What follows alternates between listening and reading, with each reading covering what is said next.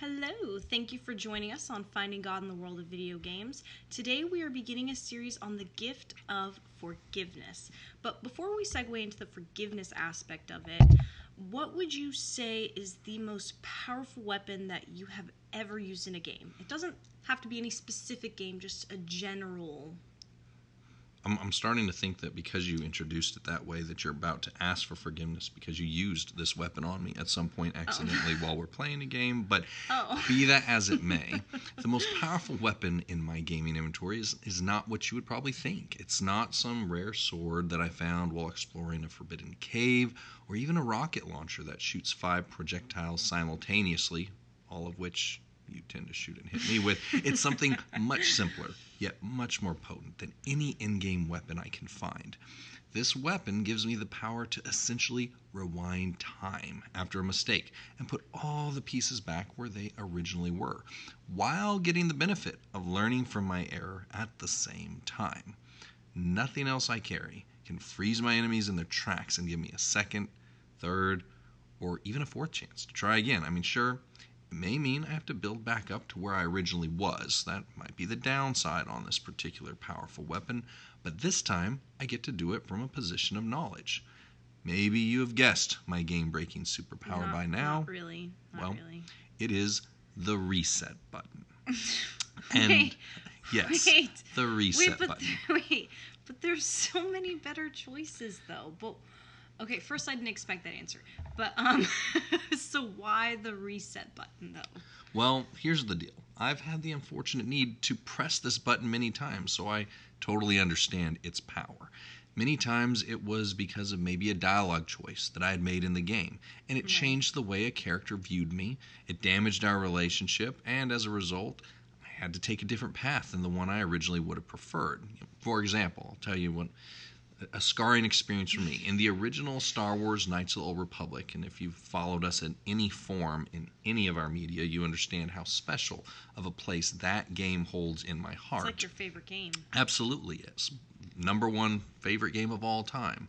But in that game, I had a moment where I inadvertently chose a dialogue option that resulted in half of my party turning on the other, and a fatal fight breaking out, leaving me with only half of my team to finish the game. And I hate to say it this way, but it was the half of the team that I really would have rather not finished the game with.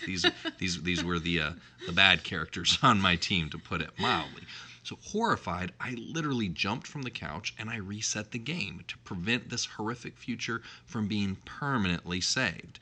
When I reloaded my game, everyone was still alive. None of them were aware of what had just happened. And that clean slate of forgiveness was such a relief that I sat there holding my controller for several minutes, just in appreciation that my terrible mistake did not ruin the game. Nobody was any more the wiser for the mistake that I had made. Now, we all get to this place in our games in a variety of ways. Perhaps it's through a mistaken conversation choice, like my Knights of the Old Republic fail. Sometimes it's because we didn't listen to the instructions within the game, and we got ourselves in a position where we are in over our heads, under-equipped and underprepared for the situation we find ourselves in.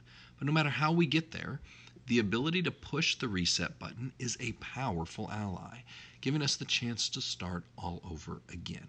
And I'm going to let you in on a little secret. I'd like a little secret. Well, here's the little secret. A very real reset button exists in our real world. But there is a catch. Why has there always got to be a catch? Well, because, that's how infomercials work. But this is an infomercial. But there is a catch. We cannot reach our own reset button. Someone else must press it for us. And in return, we can press the reset button for others. Does it sound crazy? A little bit. Well, maybe it does, but that doesn't mean it isn't true. In Matthew 18, verses 21 and 22, we see Peter coming to Jesus, and he asks him a question that, honestly, we probably all thought or asked in a variety of ways in our own lives. And he said, "Lord, how often shall my brother sin against me, and I forgive him? Up to 7 times?" And Jesus said to him, "I do not say to you up to 7 times, but up to 70 times 7. Now, that's a pretty well-known verse, but its application, a little less universally beloved. I mean, if we're being honest with ourselves, most of us tend to enjoy the receiving of forgiveness much more than the giving of forgiveness.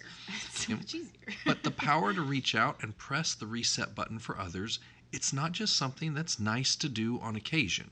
It's actually in the fine print of the forgiveness that we ourselves enjoy from our Heavenly Father. If you continue reading in Matthew 18, starting at verse 23, Jesus continues this same line of thought. He is still answering Peter with this parable. Therefore, the kingdom of heaven is like a certain king who wanted to settle accounts with his servants. When he had begun to settle accounts, one was brought to him who owed him 10,000 talents. But as he was not able to pay, his master commanded that he be sold with his wife and children and all that he had, and that payment be made. The servant therefore fell down before him, saying, Master, have patience with me, and I will pay you all. The master of that servant was moved with compassion, released him, and forgave him the debt. But that servant went out and found one of his fellow servants who owed him 100 denarii. And I'm going to interrupt here to say that is a very minuscule amount of currency compared to the amount he was forgiven. So going back to the verse, this servant laid his hands on that person and took him by the throat and said, Pay me what you owe. So his fellow servant fell down at his feet, and he begged him, saying, Have patience with me, and I will pay you all. And he would not.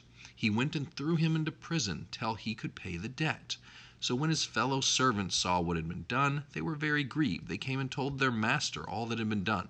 The master, after he had called him, said to him, You wicked servant, I forgave you all that debt because you begged me.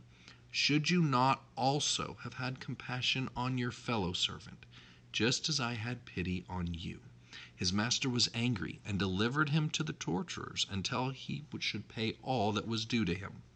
So that's the end of the parable. But the last thing that Jesus says here, So my heavenly Father will also do to you if each of you from his heart does not forgive his brother his trespasses.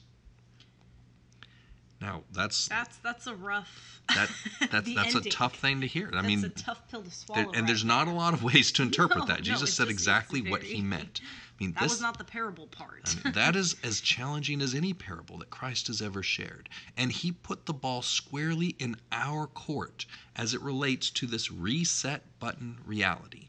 That last sentence is the entirety of the parable in a microcosm. So my heavenly Father will do to you if each of you from his heart does not forgive his brother his trespasses. The reality is we control the reset button for others, giving them an opportunity to try again with a fresh start, the same way our Father has forgiven us. We have the privilege, the responsibility, and the expectation to forgive others and press reset for them. How many times? Isn't it 70 times 7? Well, that was the math, but here's the real answer. As many times as we wish to be forgiven ourselves. Is it hard to do? Absolutely. And just like pressing the reset button in a game, there is progress that's lost when we do that. Progress that has to be rebuilt.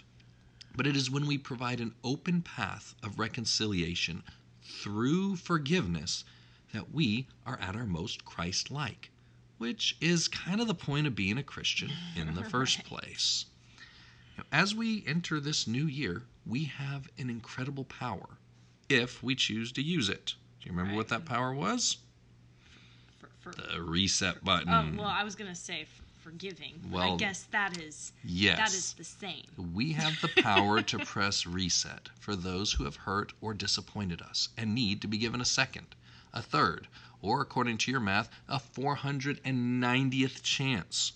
Those who are sincerely repentant and seeking our forgiveness are stuck, and they're unable to move forward until we use the power that Christ has given us to set them free.